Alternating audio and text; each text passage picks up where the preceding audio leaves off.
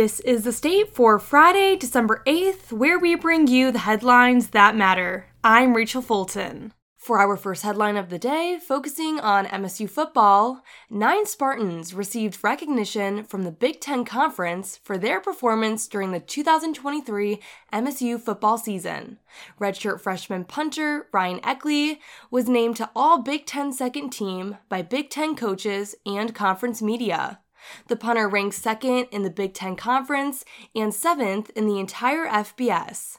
His punting average of 46.8 yards is the 5th longest average in Michigan State single-season history. Eckley ended the season strong with a season-high 6 punts for 50-plus yards and had a 63-yard punt in the regular season final against Penn State. Redshirt senior kicker Jonathan Kim also earned a special teams honorable mention from both coaches and the media. He's ranked 9th in Big Ten with 13 field goals. Earlier in the season, Kim kicked the longest field goal of 58 yards in the Big Ten and second longest in FBS against Iowa. On the offensive side of the ball, redshirt sophomore running back Nathan Carter, redshirt senior offensive guard J.D. Duplain, and redshirt senior center Nick Samac also received honorable mentions from both coaches and the media for their performances. Duplain and Samac both earned recognition multiple times in their careers. For our second headline, focusing on MSU men's basketball, the Michigan State men's basketball team fell to Wisconsin 70-57 after yet another slow start for the green and white Tuesday night.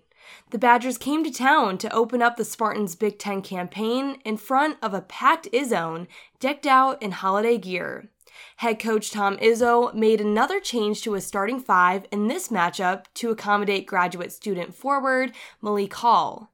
Izzo said in his press conference earlier in the week that Hall was battling the flu, but the veteran player was still able to be an asset off the bench. Rather than starting another forward like Hall, Izzo started 2 centers, sophomore Carson Cooper and senior Mady Sissoko. Senior guard A.J. Hoggard also made his way back into the starting 5 this week, alongside fellow guards junior Jaden Akins and graduate student Tyson Walker. Much like many of the previous games this season, Michigan State started off painfully slow. In 6 minutes, the Spartans put up 8 shots, but only 1 fell. Michigan State started off the second half stronger than the first, logging a defensive stop, a layup from Hoggard through traffic, and a contested jumper from Walker. Midway through the second half, the Spartans slowed down and gave Wisconsin yet another chance to build its lead. Ultimately, the dominating Badger play at the boards that lead to them out-rebounding the Spartans 36-22 gave Wisconsin the chance at 19 second chance points in comparison to Michigan State's 8. Michigan State will go on the road this weekend against Nebraska on December 10th at 6:30 p.m., and the game will be broadcasted on Big Ten Network.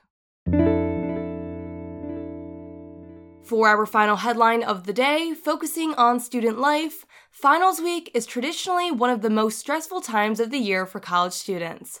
Lack of time management and sleep from all-nighters spent studying result in unhealthy study habits that only increase stress levels.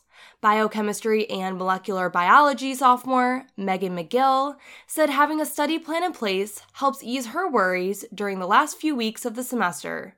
McGill starts preparing at least 2 weeks before her exams, organizing her tasks in an Excel spreadsheet, and breaking down the workload into more manageable chunks. Students can also motivate themselves to study by implementing small rewards, such as a break or treat after completing a task, she said.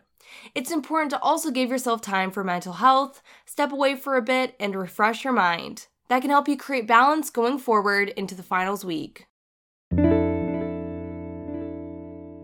And before we end our episode, today's weather forecast is predicting partly cloudy skies with a high of 47 and a low of 36. Thank you for joining us for The State, produced by the State News and Impact 89 FM. You can find us online at statenews.com and impact89fm.org. And we'll be back tomorrow with our last episode of the 2023 fall semester with more.